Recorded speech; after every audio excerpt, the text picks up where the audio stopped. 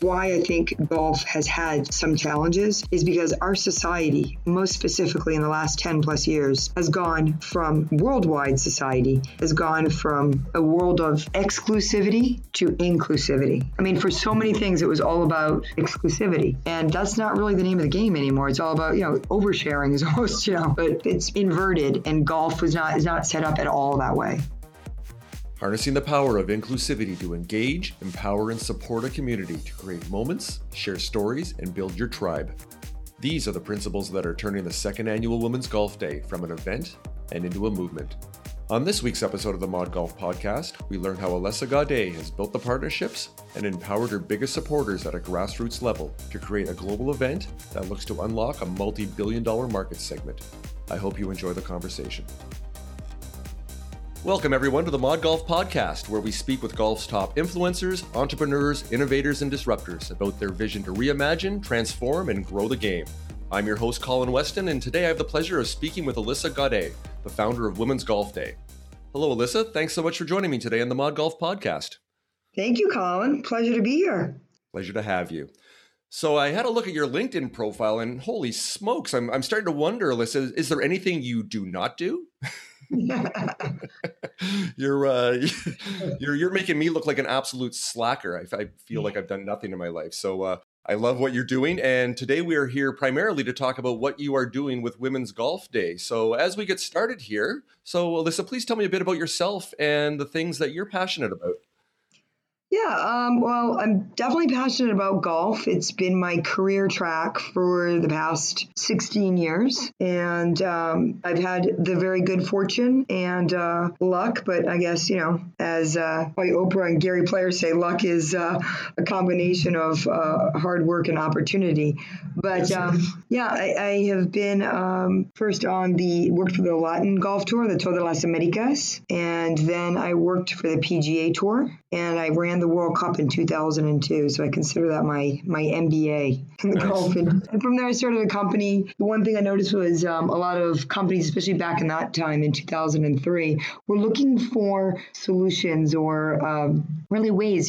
Golf is a very different sport than a lot of other sports, in a lot of ways. And I'm just talking about the commercialization and how things are done. It's not like one league like the NFL or NBA. We have a couple different governing bodies and things like that. So I think my thought was corporations needed help with navigation and the best way to utilize it, because it is so much more powerful, I believe, than other sports like the NBA, NFL, when it comes to corporate engagement, consumer engagement, because most people don't go out and play full court basketball or play NFL football, but people do go out and play golf, as well as watch it as a spectator. So I started a company, Executive Golf International, and it's strategic marketing and consulting. And I know that sounds kind of blasé, but what it really was is exactly what I just said, helping corporations, anybody that wanted to reach the golf demographic. And I specialized a lot with emerging markets. So be that Latin America or the Caribbean or places in Europe. Because we come from the U.S., at least, is a very evolved golf market. Very much so. So with Executive Golf International, I'm assuming that everything that you learned through this and continue to do and everything that's informed you has led to the creation of Women's Golf Day. So you are now staging the second annual Women's Golf Day, and that's next Tuesday, June 6th. So can you please tell us what was your inspiration, your aha moment, if you will, for coming up with the idea for Women's Golf Day? Yeah, absolutely. And I don't know everyone that who's in your audience, but one thing I can tell you is, you'll hear this from all people. I'm definitely an entrepreneur.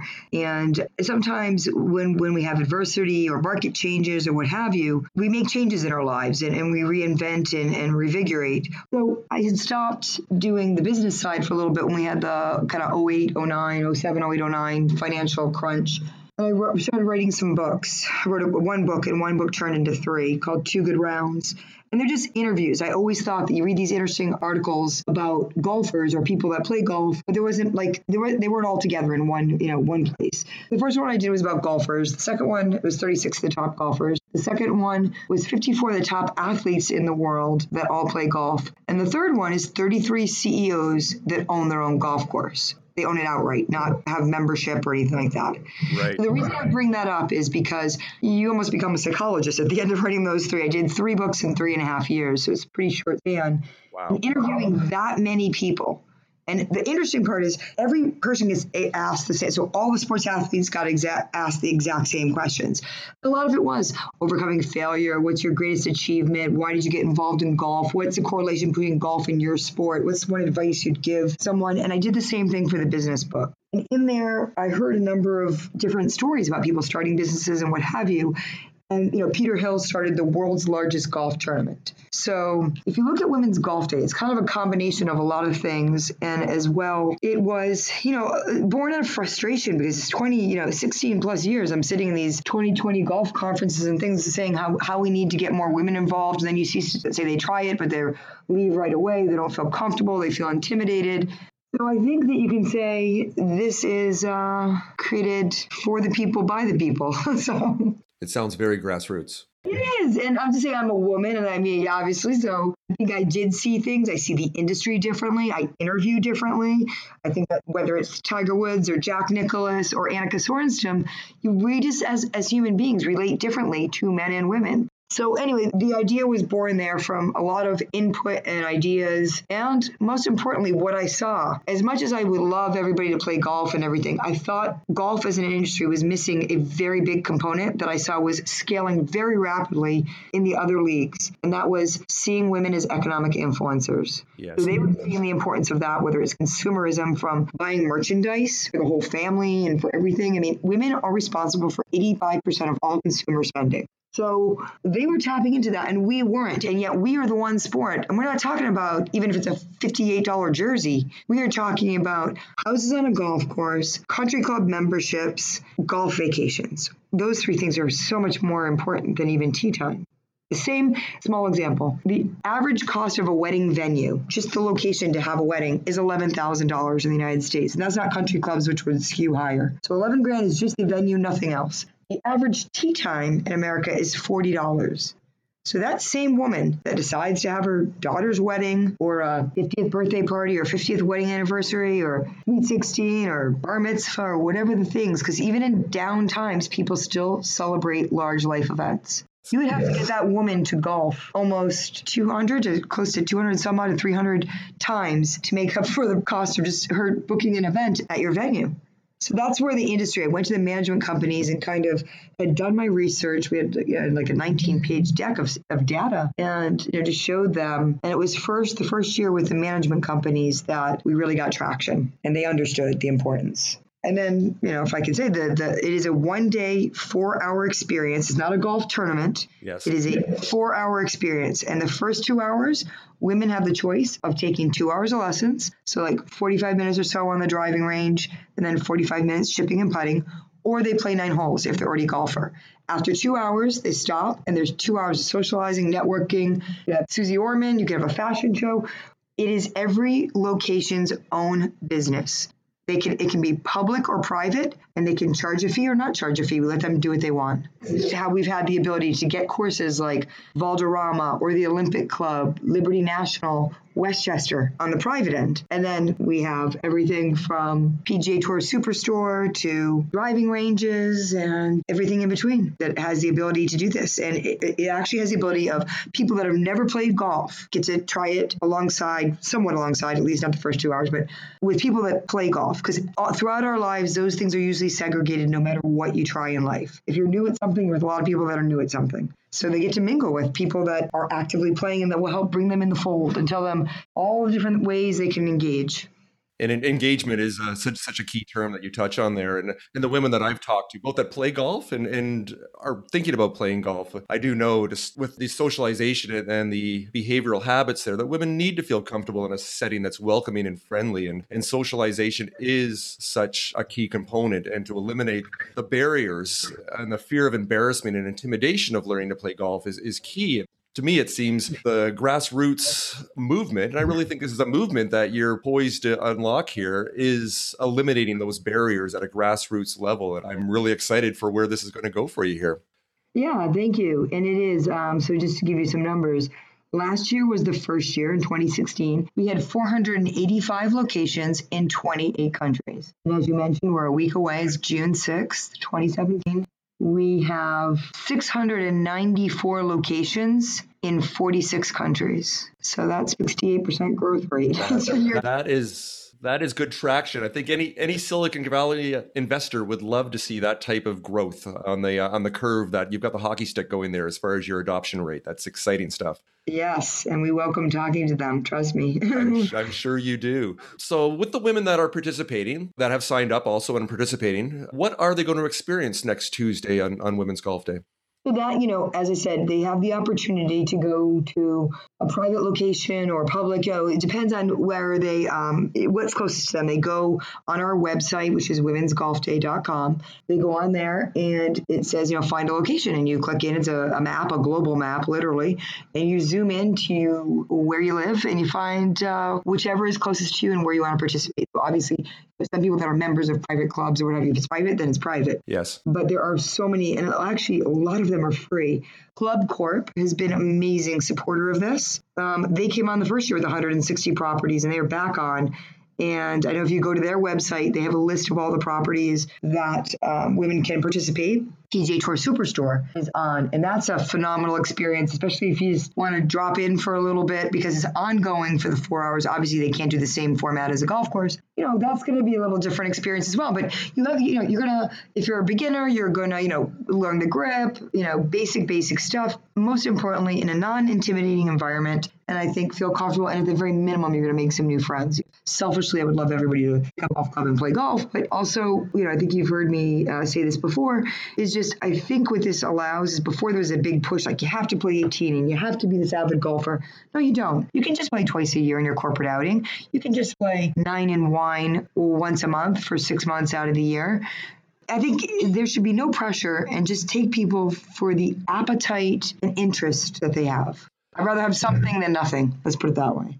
Yes, and it's interesting you mentioned that. We touched on that in last week's episode, where we talked about the future of golf is a dial rather than a switch. And by that, we meant that, as you touched on, that 18 holes, the old school mentality, that's golf. Anything else is not golf, because I can't card a handicap, so it's not really golf. And that mindset has been changing over the last few years very quickly. And you're just another component and validator of that. Whereas things like going to the driving range, going to a place like Topgolf, going to an indoor simulator, all these other things that you can do with your family or by yourself, those all qualify as golf. Or with business colleagues, and just to get out for an hour and network with them. I mean, there's a lot of ways you can slice into that. Absolutely, without question. So, hey, I see on the Women's Golf Day website that you have a very clear mission statement: to engage, empower, and support. Can you expand on these 3 principles, what they mean to you and what they mean to Women's Golf Day?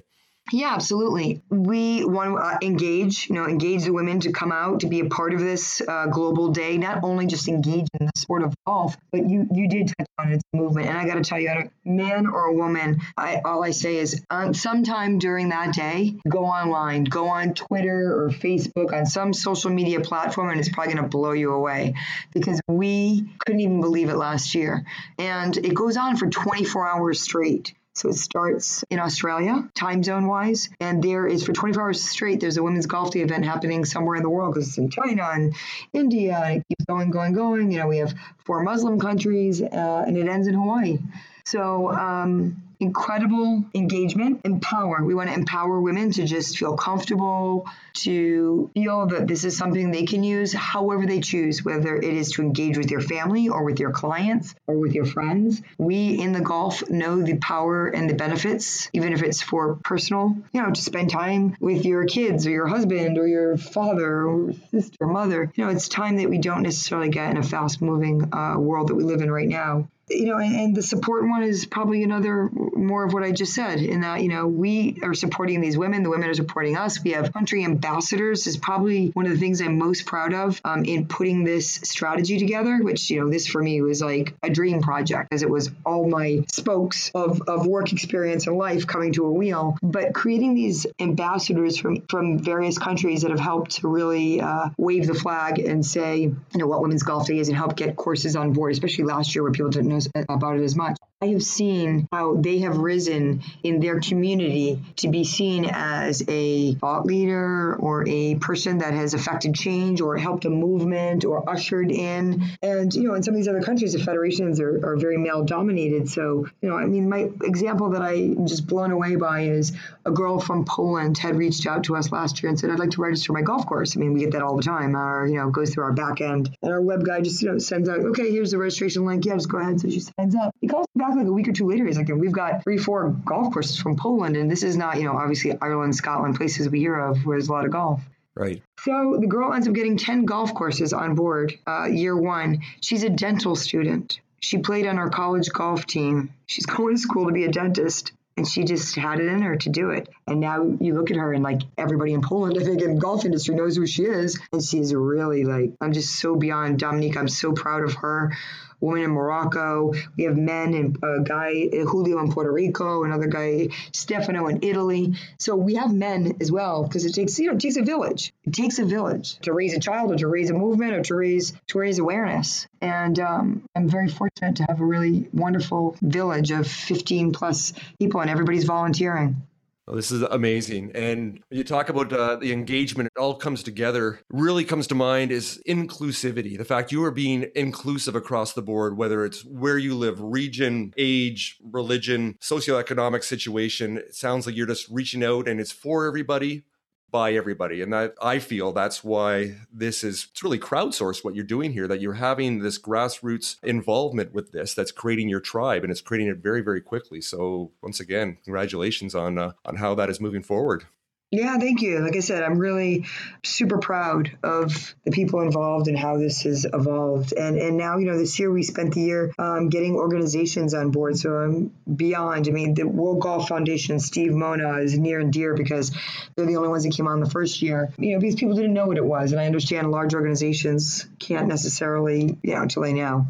But we have the International Golf Federation and LPGA, Ladies European. They're at the PGA Tour this year. Next week, there's going to be Executive Women and Women's Golf Day are having an event right there at St. Jude's Classic.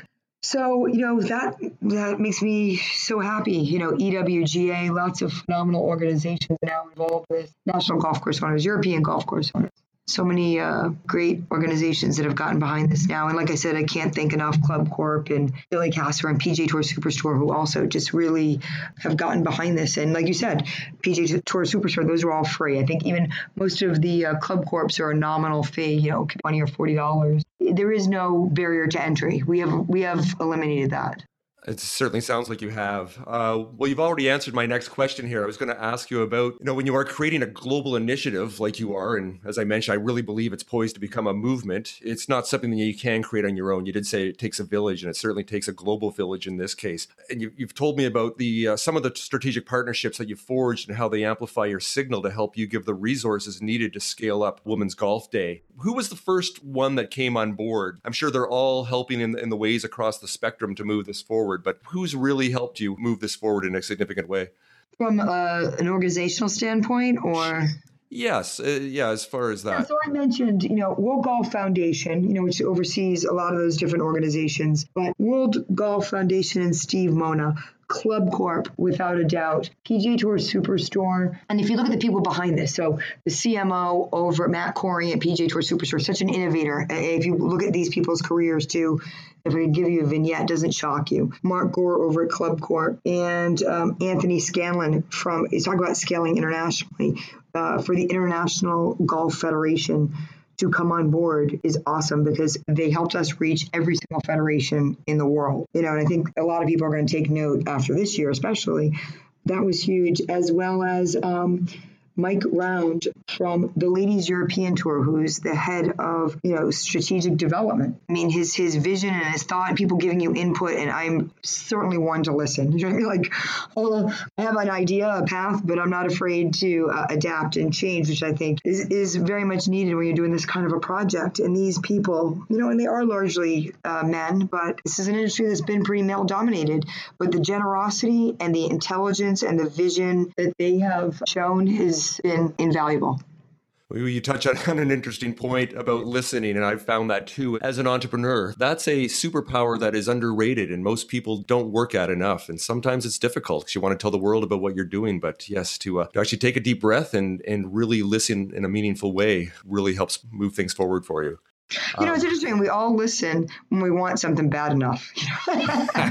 Well put.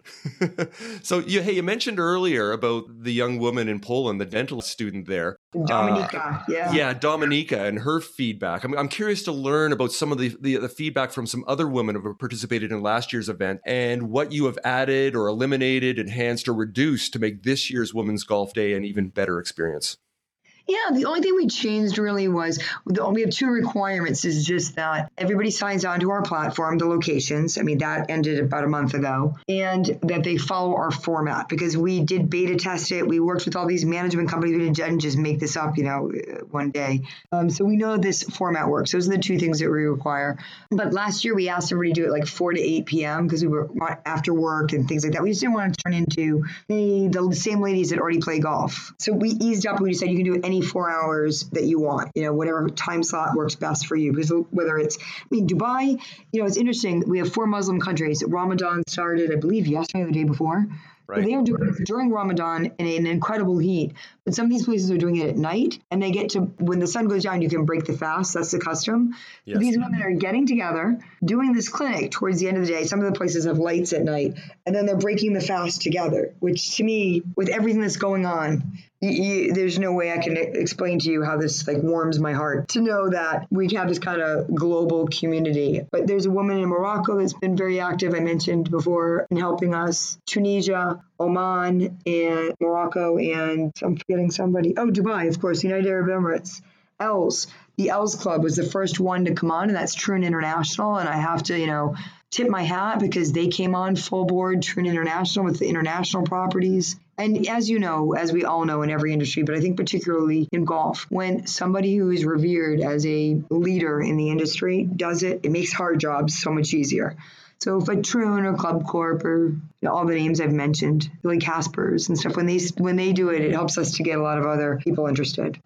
And it sounds like you're approaching this like a global company would with your product offering, very much. Let's say giving Starbucks as an example. They don't have it's not the same latte in every single country, that they have to be culturally contextual, I guess is a good way to put it. It sounds like you are doing that, and not only listening, but it sounds like you're also being very empathetic with how you're delivering and designing the experiences in every culture, in every country. That's fantastic. But that's why I think we realize, and it is true, I think with a lot of global companies, is that you have to rely on the information and respect the people that you have there in the market that know better than you do. And you can give them the vision and then work with them to try to adapt it to how it would best suit. Still people have preconceived ideas of, we can't do this, but in the end, you can. You can do it in a form and fashion that's respectful and done that works for everybody. And I think everybody pushes their borders and boundaries a little bit. I completely agree with that. So a few months ago, Golf Digest published an article called "Is This Golf's $35 Billion Opportunity?" based on a report titled "The Global Economic Value of Increased Female Participation in Golf." The report surveyed 14,000 non-golfing women across North America, Europe, and Asia to find that 29% showed an interest in wanting to pick up golf over the next 2 years. And that's roughly 37 million women worldwide.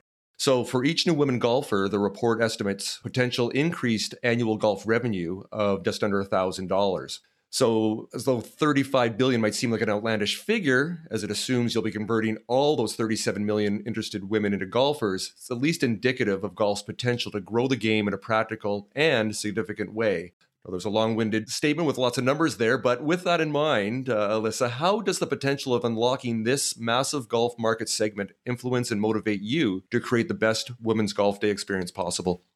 Well, I think that those numbers are reflective of a comment that I made earlier about influencing decisions with regard to purchasing power in any country. It just kind of validates what we were already doing. And it could be that statistical data that came out through a research study about, the potential uptake in the golf market. You can see women organizing very actively in the last 6 months or so for various reasons. I just think that this is a very interesting time.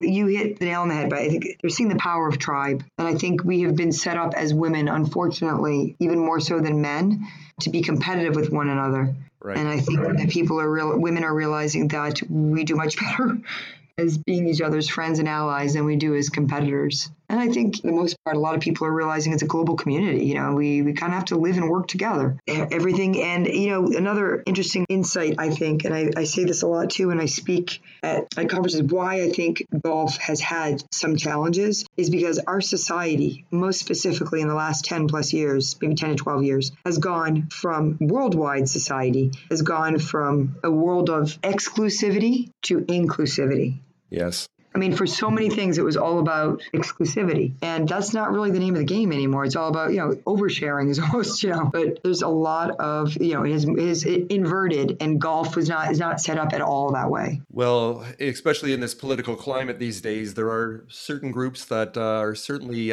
believing in exclusivity and trying to silo us from one another. And I'm glad you are one of several people that are doing the opposite and using golf as your platform to unite people. And once again, create a movement that does create inclusivity. And this is great stuff. Yes, absolutely. It is, like I said, engage, empower, and support. I have to say, Elisa, those 3 words nicely encapsulate the Women's Golf Day movement you're creating. So I know I only have you for a few minutes more, so I just wanted to ask you a couple more questions here.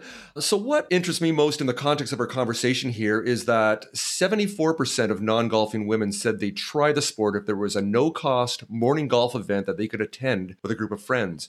Does this untapped potential for the growth in women's golf get you excited for the future of the game? Yes. Do you have their emails? That is exactly what we are. We are, like I just said, there's lots of free locations. So, wherever these women are, we are doing our darndest. If you could, get Justin Bieber to tweet for us about Women's Golf Day. I think it would be a slam dunk. I'll do my best. We've got a great social media team. Actually, Hallie Ledbetter is helping us, as well as Emma from the UK. And Nate, who's on our team. The 3 of them have done a phenomenal job at reaching out and getting out and messaging. So, it's just, like anything, I think, it takes time. And sometimes I stop and I even tell our team, I'm like, guys, we've got 694 locations. They wanted to push the date back, have more locations. We hope these women will find out. We didn't know that when we started what we started, but we are certainly offering that platform. Yeah. And I would be very surprised that for 2018, if you didn't have over 1,000 locations, if that's what you wanted to have that scale. I guess you then run into that good problem to have then of having something connect so well that then you may have to put the brakes on so that you don't dilute the quality of the experience, which, like I said, is a nice problem to have. I hope you have that problem next year. Yeah, no, I think we're going to be prepared for sure for next year for that type of thing. But, thankfully it's once a year. Yes. And I can't wait to actually see how this unfolds next week. So with your team, all of you seem to be tapping into the emotional connections and social behaviors that resonate with women and will motivate them to give golf a shot, which is very exciting stuff. So I'm curious to learn, what are your long-term goals with the development and staging of future women's golf days? Yeah. So as I said, it's just an annual event. We're not going to compete. And I made that clear for a lot of reasons. Like, there's so many phenomenal programs out there. Women's Golf Day, Learn to Play Golf, Get Golf Ready from the PGA, and so many, and PGA Teaching Pros, and everybody out there that for people to continue on. I always say we're like the New York Marathon inverted. Instead of the whole world coming to us for one day, we're going to them for one day. This year, it's bring a friend. That's our hashtag. So we're encouraging women, whether you already play golf or you don't play golf, and because there is, like you said, some social behavioral studies. Women prefer to do things, with a friend or what have you. So we are absolutely encouraging that this year. Good stuff. So lastly, before I let you go here, Elisa, where can our listeners go to learn more about Women's Golf Day? And again, how can they sign up at a participating golf facility in their area? Yep, it's womensgolfday.com, and you'll see the homepage. We kept it really simple. There's 2 videos on there you can watch that kind of give you an idea of what you're in for. But there's a, find a location, and that's it. You just zoom in on that map and you find what's closest to you. And I know, like we said, time and time again, that It is, we are still a probably 84 to 87% male-dominated sport. I highly encourage any listener that's listening to this, please tell your mom, sister, girlfriend, daughter, coworker, cousin, let them know that this is happening. I mean, I think we all would love to see our industry flourish, more people playing, and have more playing partners, no matter if they're male or female or who they are. Well, I think you're well on your way of doing that.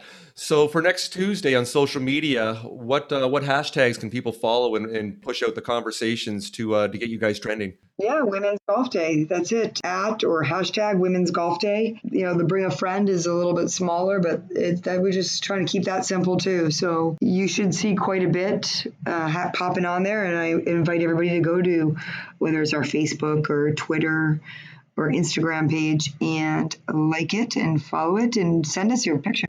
And Golf Channel Morning Drive is going to be covering it for 2 hours throughout their programming and showing from locations around the world what's going on.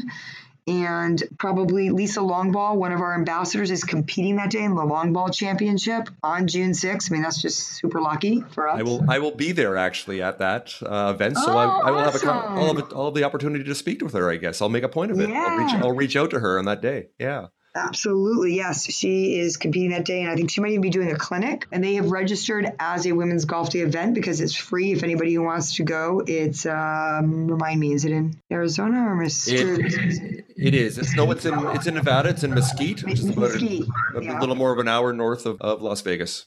Yeah, Mesquite. So that's going to be there as well. And I mentioned the PGA Tour event, the Ladies European Tour. They're all the LPGA. They're all kind of getting behind this. So I really look forward to see everybody's posts. As do I. So once again, the second annual Women's Golf Day happens around the world next Tuesday, June 6th. Elisa, best of luck next Tuesday, and thank you so much for joining me today on the Mod Golf Podcast. Oh my gosh, thank you so much. I mean, we owe a lot to the media and yourself and people like you that help us spread the word, and it's greatly appreciated. It's my pleasure. All right, you take care. Bye for now. Bye.